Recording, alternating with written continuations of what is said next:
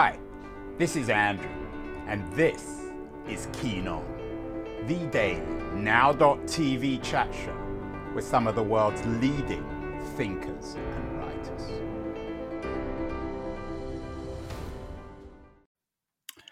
Hello, everybody. It is February the 28th, 2022, the last day of February, the last show, in fact, of February 2022.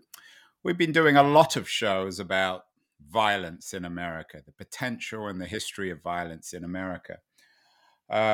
Two of them, the most successful recent shows have been about the likelihood of civil war in America. We did one with the San Diego-based political scientist, Barbara Walter, who believes that it may happen in America. And also we did one with the Canadian journalist, Stephen Marsh, who believes that America is already in civil war. They both treated those civil war and violence as if it's somehow exceptional. But some of the shows we've been doing recently suggest that violence is not only ubiquitous in America, but somehow intrinsic to its very nature. I did a very depressing show last week with Christine Montross on how the mental health system and the American incarceration system have really become one. We've done all sorts of shows about guns. We did a show a couple of years ago with Frank Smythe, one of the leading authorities on the NRA and the centrality of the NRA, its mythology in America. Violence, then, as I suggested, is endemic. There's a great new podcast out, actually not so new, called American Violence. It's a United States history podcast, and it suggests that the United States was born in violence. The nation gained its independence in violence. Its leaders expanded their power through violence, and the country was torn apart and tied back together again using violence. And then the podcast asks, but the question is, why are conflict and mayhem so pervasive in American life? This podcast tries to answer this question. And the podcast is presented by my guest today, J.D. Dickey. He's a prolific writer. He's had a number of best-selling books. And he has a book out tomorrow appropriately called The Republic of Violence, The Tormented Rise of Abolition in Andrew Jackson's America. It's a history book, but a history book with a broader message. And I'm thrilled that JD is joining us today. JD, before we get to Andrew Jackson's America, why, in your mind, is violence so pervasive in the American Republic outside the 1830s? I know your book is on the 1830s. Yeah, I think part of it has to do with the way the Republic was born. This is one of those cases where a republic that's born in violence also has it in its DNA to some degree over the years. So, in the sense, we had a political revolution in the 1770s, but the social revolution took a lot longer to fully play out. You might say that, as some historians have said, the second American Revolution was the Civil War. This one fought over social and racial matters, as opposed to the political concerns and the independence concerns of the first one.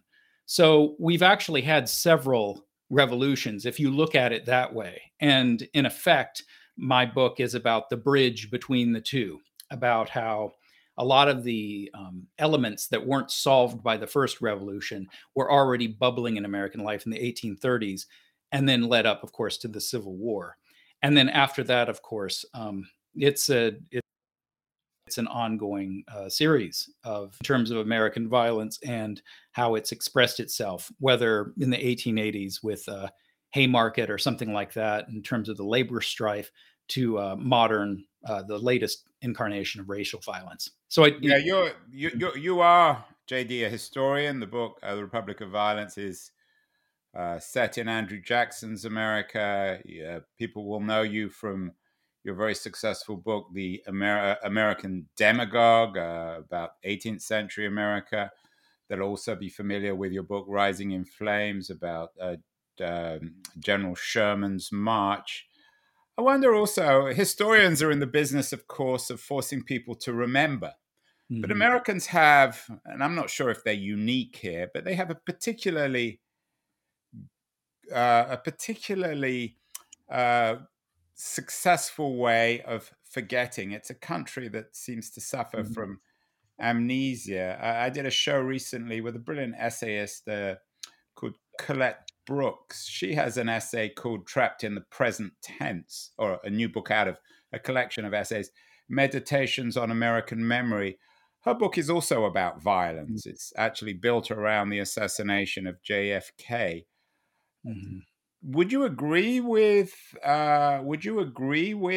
Brooks that America is a country dominated by violence, but American culture has a knack of conveniently forgetting that Mhm. violence? And I guess you're in Yeah. the business of reminding them. It's often an unpleasant reminder. Yes. Well, historical amnesia is legion in America, especially, but in any number of Western countries as well, because each generation tries to rewrite history to suit its own purposes. And the history that doesn't fit becomes forgotten or erased. And so the goal is to try to find certain elements in American history that have been overlooked.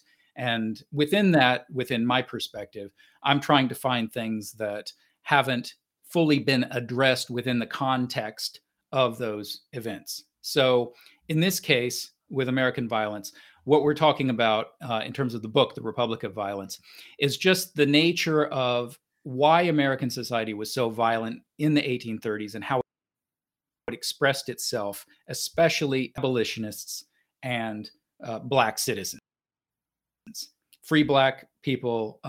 And the book explores these topics and tries to bring out and I would say address some of the amnesia that you're talking about, because that's the worst aspect of this, to try to uncover why things have been effaced, because this isn't revisionism, because these things were known at the time. It's counter to the revisionism that came in the years after the 1830s. And I think that's what any good history does, is it tries to reacquaint us with the era that it writes about without a lot of the baggage of later accretions of myth.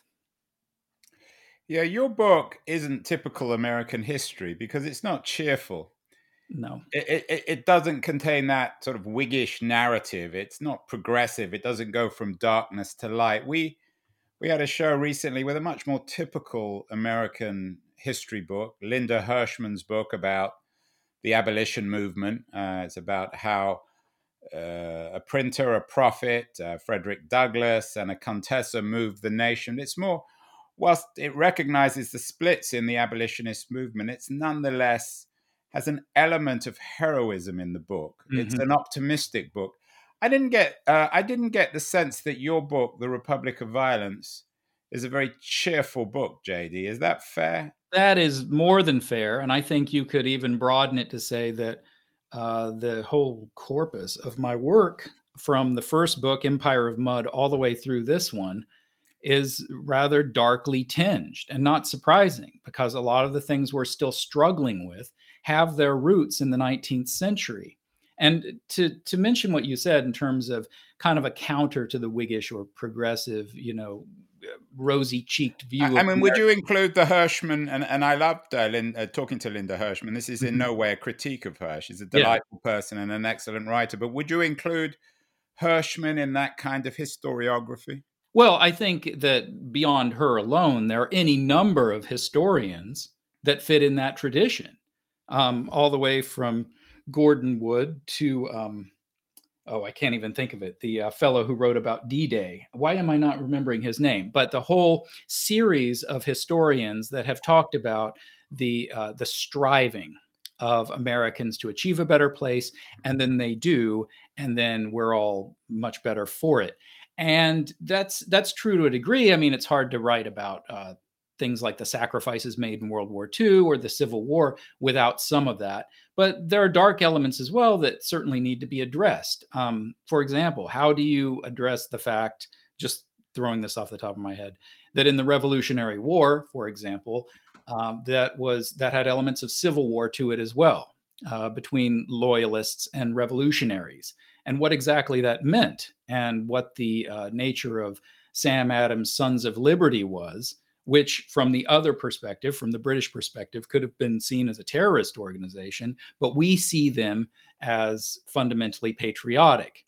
And if you're an American, it kind of goes without saying. Well, they did the work of tarring and feathering or whatever it took to try to drive out the English occupiers. But at the same time, it really does depend on your perspective. So I guess to link back to the initial question, I do think that there are some darker elements that in my work that certainly I just feel a nagging sense that I have to address to get Well, over. to borrow that horrible title from Al Gore, it's an inconvenient truth. No one really wants to hear it. And I'm Right. curious as to your thoughts on. I always bring Tocqueville up in this show because Mhm. I think he's a brilliant writer and he's been so influential. I mean, Yeah. Tocqueville came to America almost at the same time as the period that you're writing about. And Mhm. he didn't ignore slavery or violence, of course, but he reported back on a youthful, virile, democratic republic. Do you think he simply got it wrong? Did he simply ignore the truth about an America? Did he just not see it? He was essentially a tourist, came for a few months, went back and wrote about a country that didn't really exist. Well, no, I think he's a brilliant writer, and I think that for what his thesis was about the nature of American democracy at the popular level and how presidents in the 1820s and 1830s kind of expressed and channeled that, I think it's brilliant for what it was, and the fact that it survives almost 200 years later is a testament to its ongoing value. I would add to it, however, that there are writers from Europe at the same time who also have valuable perspectives and we should still take a look at. And I think foremost among those, or at least one of the highest that I constantly refer back to at the time, is the British writer Harriet Martineau. And she was a trailblazing feminist as well as a firmly abolitionist thinker. And she came over here and wrote multiple volumes about America, and they're completely obscure now, even though the things she was writing about are still the same things we struggle with today. And so my goal in this project is to try to broaden the lens beyond Tocqueville and to include other writers like Martineau as valuable perspectives on the So country. are you saying, JD, that and I don't think you're the first person certainly to say this, that America was essentially bipolar, that there Mhm. were two worlds. There was this world of terrible violence bound up in race, and then the American democracy that Tocqueville saw. They coexisted. They were both true, and they barely interacted. Except in the pages of my book. In times of stress, the white working class, for example, that Andrew Jackson championed and was able to bring to power, interacted quite closely in the major northern cities with free black people and abolitionists. And by interacted, I mean often attacked or intimidated. And part of this was a contest for who was going to, benefit from the economic largesse of the time, at least until the Panic of 1837. And part of it was the leftover animus that had been created from the unsettled questions of the revolution, and also by the ongoing And problems. is the jumping in here, Yeah. JD? When you talk about these unsettled questions of the revolution, it's Mhm. essentially slavery, isn't it? I think slavery is one of them, but there were also class issues. But there are always Yeah, class issues. There's yeah, but class issues now. yeah, Every country in the world throughout history has had class issues. That's that's not true, exactly and surprising. I think that race and slavery and then later segregation and all the whole collective imprint of that is certainly the one other major narrative. But also the contradiction between that, which was Mhm. true, Yeah, and the claims of this republic mhm. of virtue and decency and Right. reinventing politics and Well, exactly. community. Have you read 12 Years a Slave by Solomon Northup that was made into the movie? Have No, you read I know the movie. I haven't read Okay, the book. so in the book, Northup in his jail cell after being kidnapped from the North is in a jail cell in Washington D.C. and he writes, because this is later that he writes about, that he can see the Capitol from his jail cell and everything that it represents and the contradiction therein of the Republic promising so much for everyone. And yet at the same time, the capital of that republic holding slave pens and slave prisons and acting as a mart for the shipment of people to the South. And so I can't think of a better image than that. And my point is that it's not just people who are writing today that recognized it. It was recognized at the time, and certainly. Well, it wasn't hard to recognize. No, but I mean, if you were being honest. I mean, it depends. It depends on what state. It wasn't a secret. No, but it depends on what state you were in. For example, in Ohio, this is a state that in later years, as well as Illinois, simply banned Black people from living there. So if you wanted to cover your eyes and your ears, certainly you could avoid thinking about it. If you're living in a state that's only home to white people, slavery might be something very foreign to that. You might read about it, but if it's not in front of you, if you're in a northern state where it's not like that, then yeah, you can compartmentalize. I'm speaking with J.D. Dickey, the author of The Republic of Violence, The Tormented Rise of Abolition in Andrew Jackson's America. We've spent the first half of the show, J.D., talking quite generally about the roots of violence in America from the Revolution onwards, and probably before the Revolution. I mean, if we wanted to talk more, we could probably talk about the roots of violence in the colonial age. And certainly we haven't even mentioned Native Americans. I mean, obviously, this is a complicated subject. But after the break, we're going to take a short break, JD. And after the break, I want to talk specifically about Andrew Jackson, who he was, the kind of violence that you suggest was perhaps the most violent period in American history in the 1830s, what happened, and of course, the role of abolition in all this. So hold tight, everyone. We'll be back in about 60 seconds. Hi, everyone. Andrew here again. I'm not sure if you're listening or watching or even reading about this Keen On show. I certainly hope you're enjoying it, but I wanted to remind you that there are many different ways you can use to enjoy my Keen On show. The first, of course, is by, in a very traditional way, subscribing to the audio-only podcast. You can do this using Apple or Spotify or Castbox or many of the other traditional podcast distribution platforms. We're on all of them.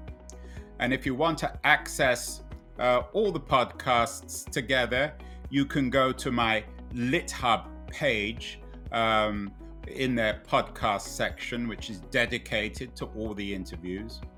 If you're into watching this, as opposed to simply listening, if you follow me on Twitter at AJ Keen, you can watch these shows live, and you can do the same if we're connected on LinkedIn. I'm not on Facebook. I'm not a great fan of Facebook, but LitHub is. And on their LitHub live page, you can watch these shows live as well. In terms of recorded videos, not live, you can see all the shows on the LitHub YouTube page. So whatever your preference, whatever your taste, whether it's video or audio or text, there's no excuse for not watching or listening to my show. Now, back to Keen On. We are back with J.D. Dickey, the author of The Republic of Violence, The Tormented Rise of Abolition in Andrew Jackson's America. Andrew Jackson, I think, is rather like Teddy Roosevelt. He's always mentioned, although I'm not sure everyone really understands that much about him. Tell me what your take on Jackson is, J.D. How unique is he in American history? Lots of comparisons, of course, made recently with Trump. Are there other American politicians who we can compare with Jackson? Well, Trump certainly tried to emulate him in style, but what we have to remember is Jackson was the first successful populist politician, and perhaps the only one. Other failed presidential candidates like William Jennings Bryan tried to take advantage of the Jackson mythology and failed, but Jackson himself is somewhat inimitable, not only because of the way he championed the white working class, but also his accretion of power and the expansion of the imperial presidency, which is still with us today, of course. And so we could go through the history book litany of what exactly he did to expand the presidency, all the way from vetoing the charter of the Second Bank of the United States, the rechartering, to the Trail of Tears and the expulsion of Native Americans from Georgia, to the nullification crisis with South Carolina. So there are any number of ways in which Jackson put his imprint on the country, and that allowed people or enabled people to call him King Andrew, and to create such a reaction in American culture that the Whig Party was in fact created during the era of Jackson. But was Jackson's populism, it was an agrarian populism directed against the old or the young ruling class, the aristocracy, the cultural and intellectual aristocracy in America. Is that fair? That's true. And it's also somewhat ironic because he, as much as he tried to arrogate federal power, he also vetoed any number of bills to expand the role of the federal government, famously in national improvements like intercontinental roads and things like that. And so, along with his Democratic Party, he was quite wary of states' rights being taken away. And yet, at the same time, he fought for greater power for himself. Of course, after his term ended, the federal government still retained that much power and just increased it in the years following. What about the cult of violence in Jackson? He was a violent man. Your book has some photos of Jackson himself participating in violent actions. The book is full of descriptions of violence. How important is Jackson himself in this cult of violence? I think it's fundamental in many ways, because Jackson, of course, famously was a duelist who carried around lead in his body from previous gunfights.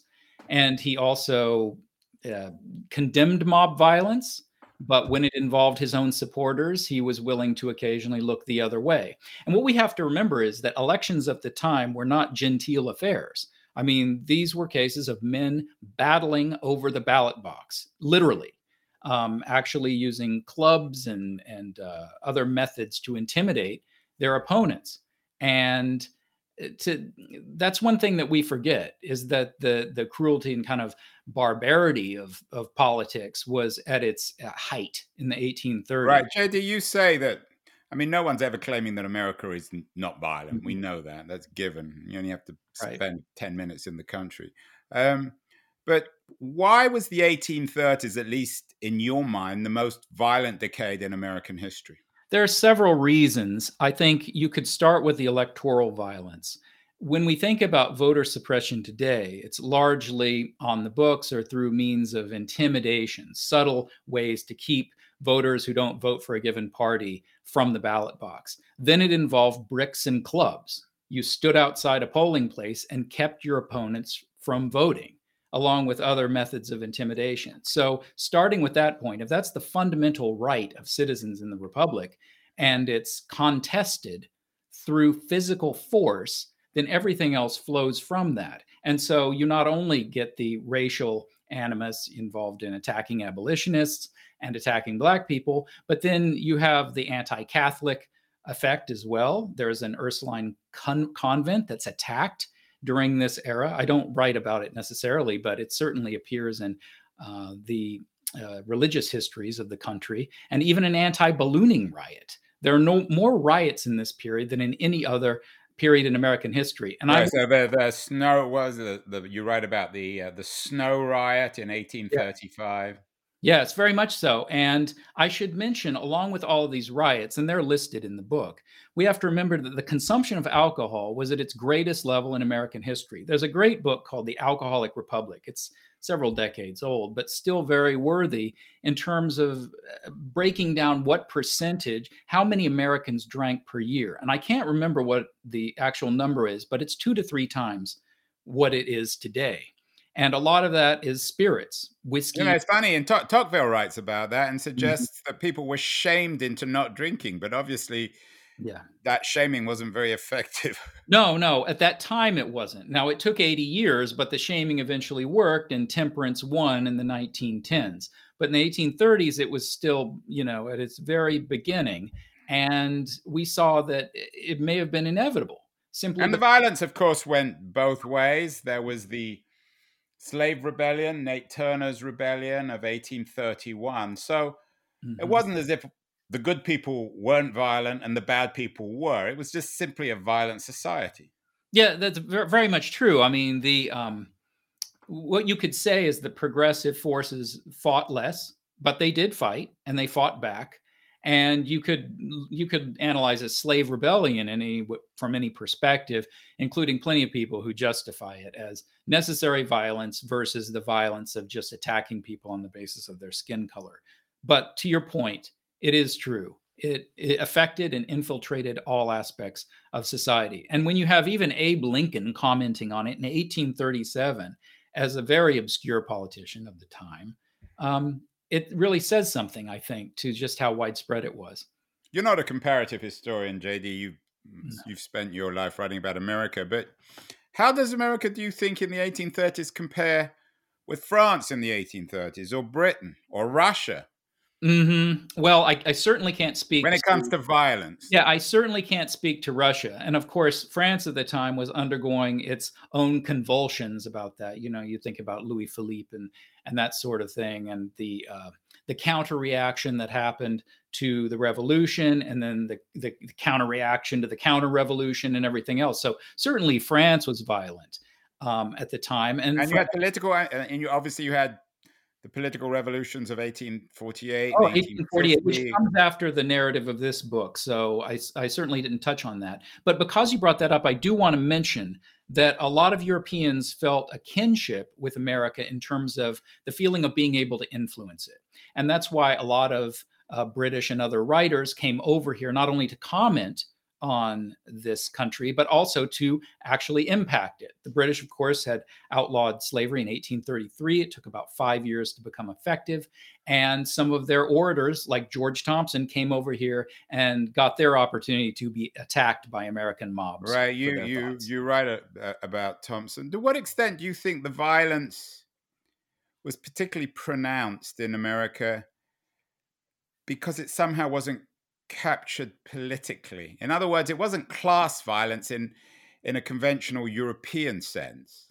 Because it was more anarchic. It was obviously very much rooted in race.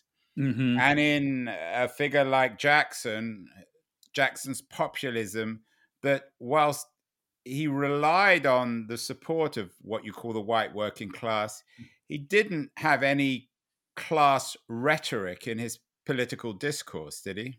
Well, the class rhetoric that Jackson... But it certainly wasn't a Marxist style. No, not in that sense, but it was antithetical. In that way, certainly Trump draws from it, in that everybody knew what Jackson was against, but what powered his base, as it were was the rhetoric against the Northeastern elites that had previously ruled American politics. And the William Lloyd Garrisons and Theodore Dwight Wells, who eventually drove the abolitionist movement. Yes, absolutely. And those people faced the clubs and the bricks and the attempted lynchings of many of Jackson's supporters.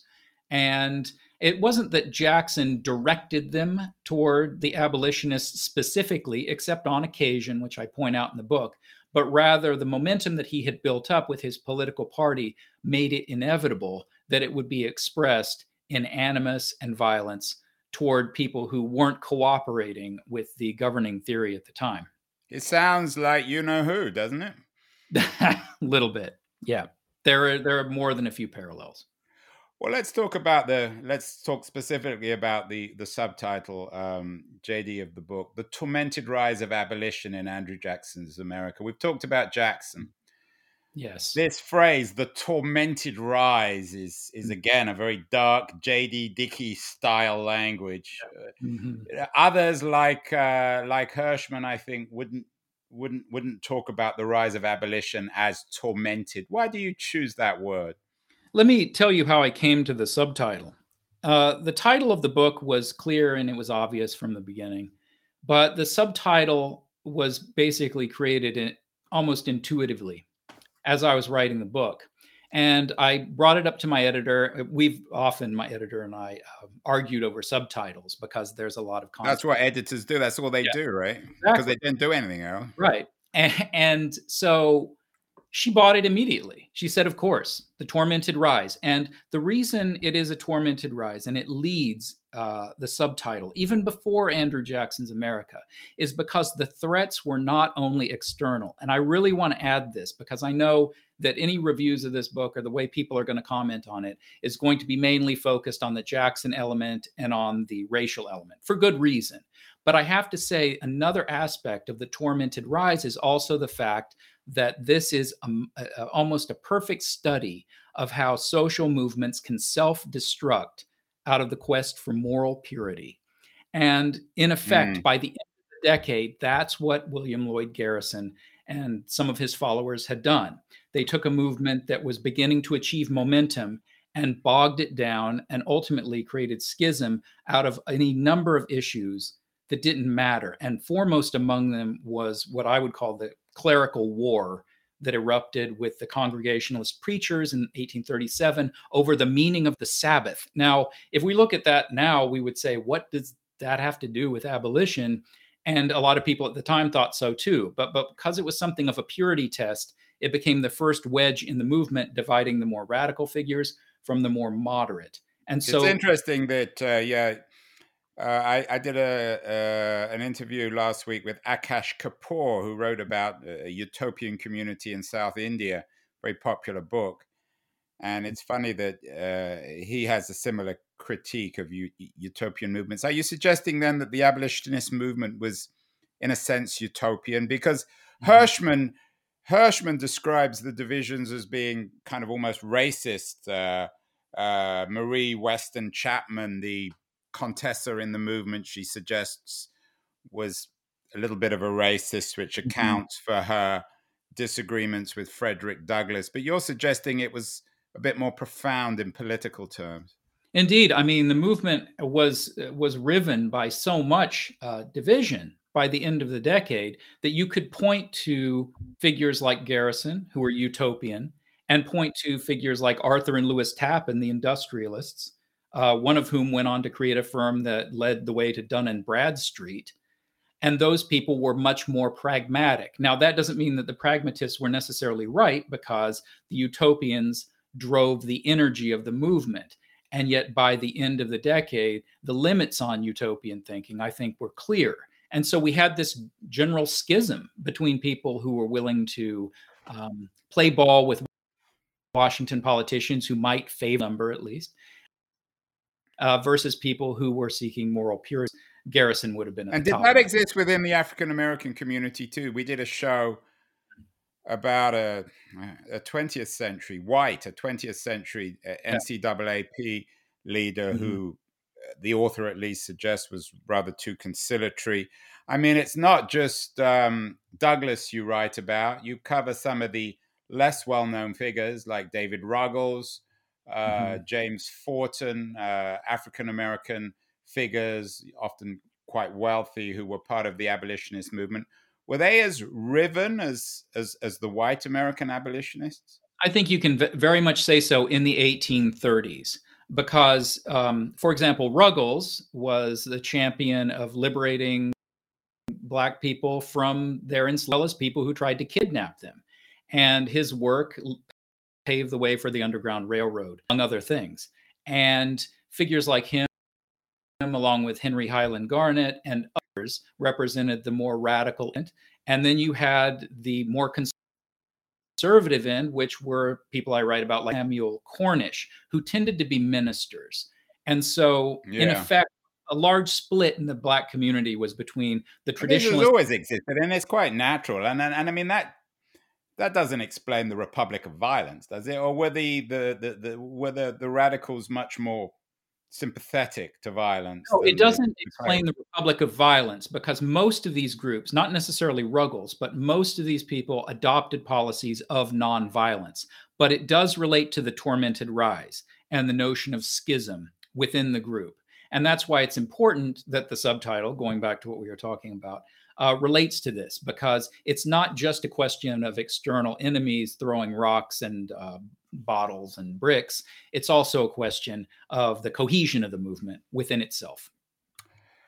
The Republic of Violence, The Tormented Rise of Abolition in Andrew Jackson's America certainly doesn't pull any punches, nor does its author, J.D. Dickey. What about the longer term consequences? We've done so many shows, JD, on racism, on violence, from the foundations of racist policing.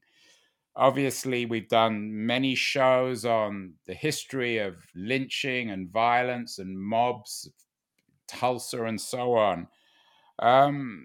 We've done a lot of stuff on African American women and their role in the emancipation. What is the major cultural, institutional, political legacy of this incredibly violent period in the 1830s? I think it's clear. I think this is where the template was established, even thinking beyond race.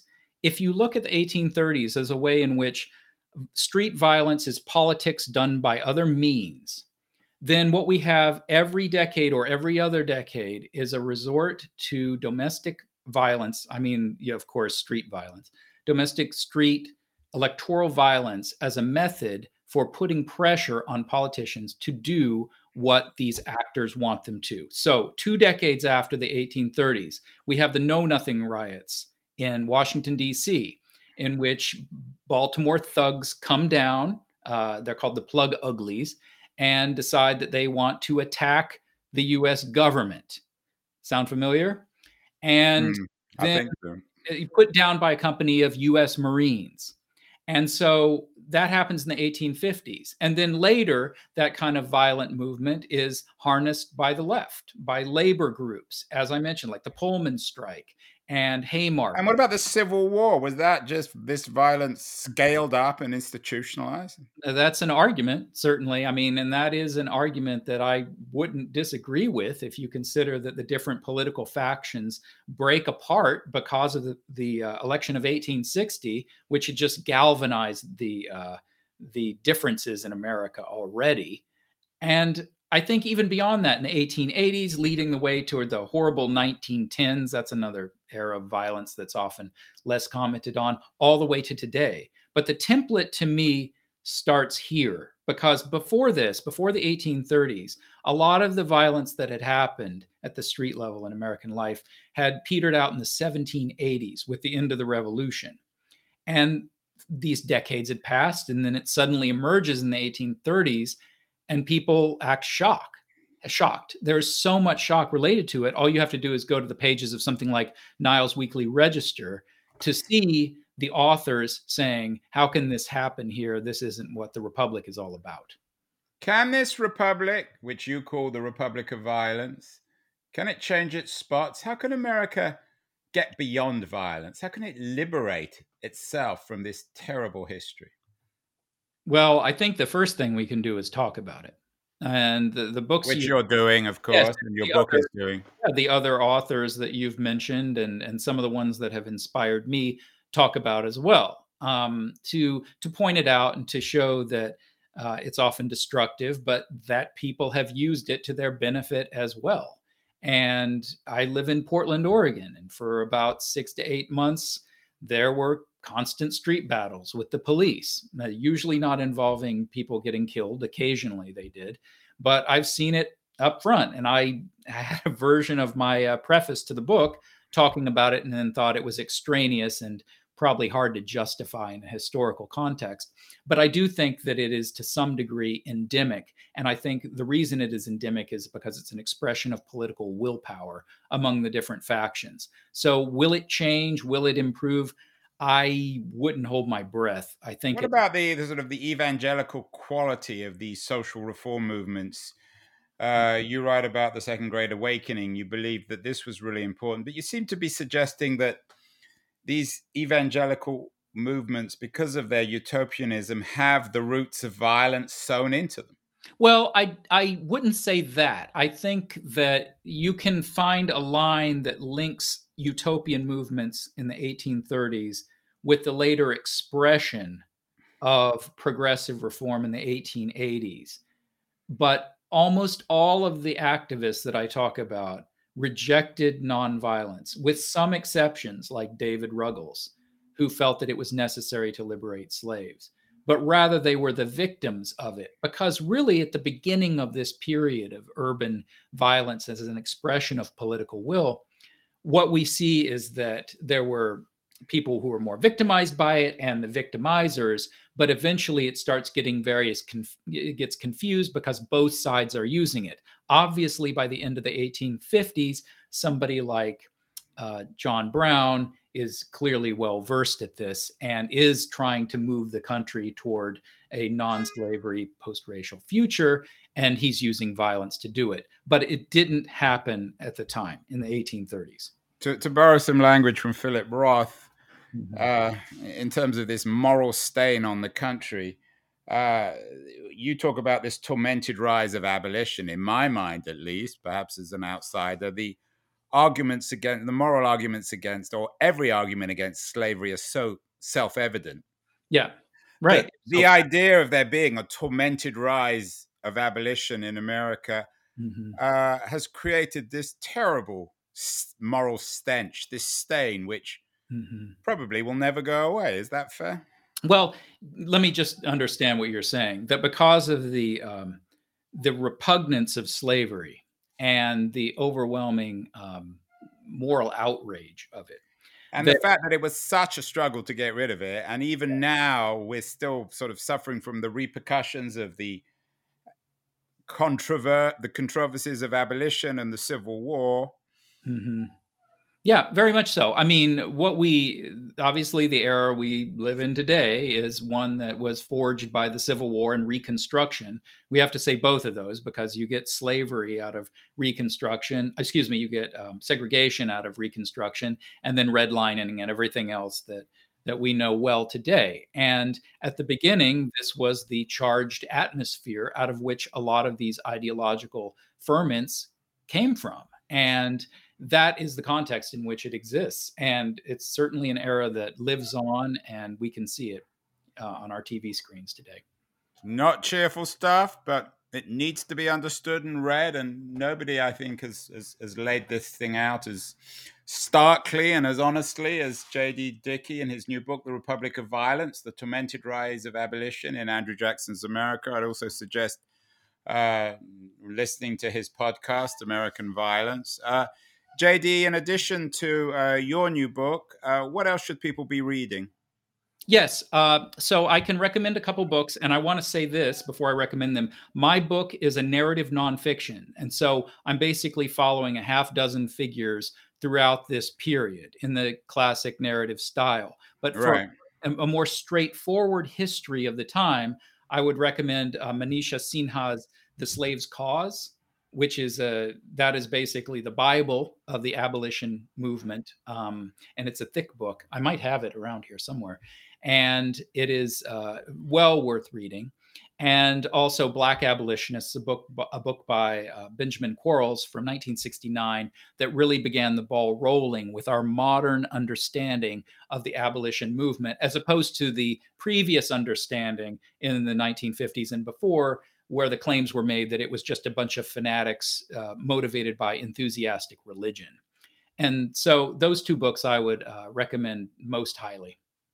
Well, I would put those books on your reading list, as well as J.D. Dickey's new book, The Republic of Violence, The Tormented Rise of Abolition in Andrew Jackson's America. It's out tomorrow, so order it now. Put it up the charts. Congratulations, J.D. Thank you, sir. Final question. I'm asking everyone on the show. J.D. Dickey, the author of The Republic of Violence.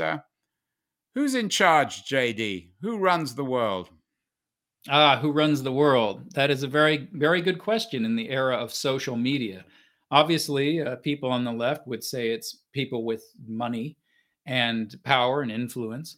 And yet, often at the same time, we see these galvanizing social movements rise up from the grassroots, connected through Facebook and Twitter and everything else in contest to that.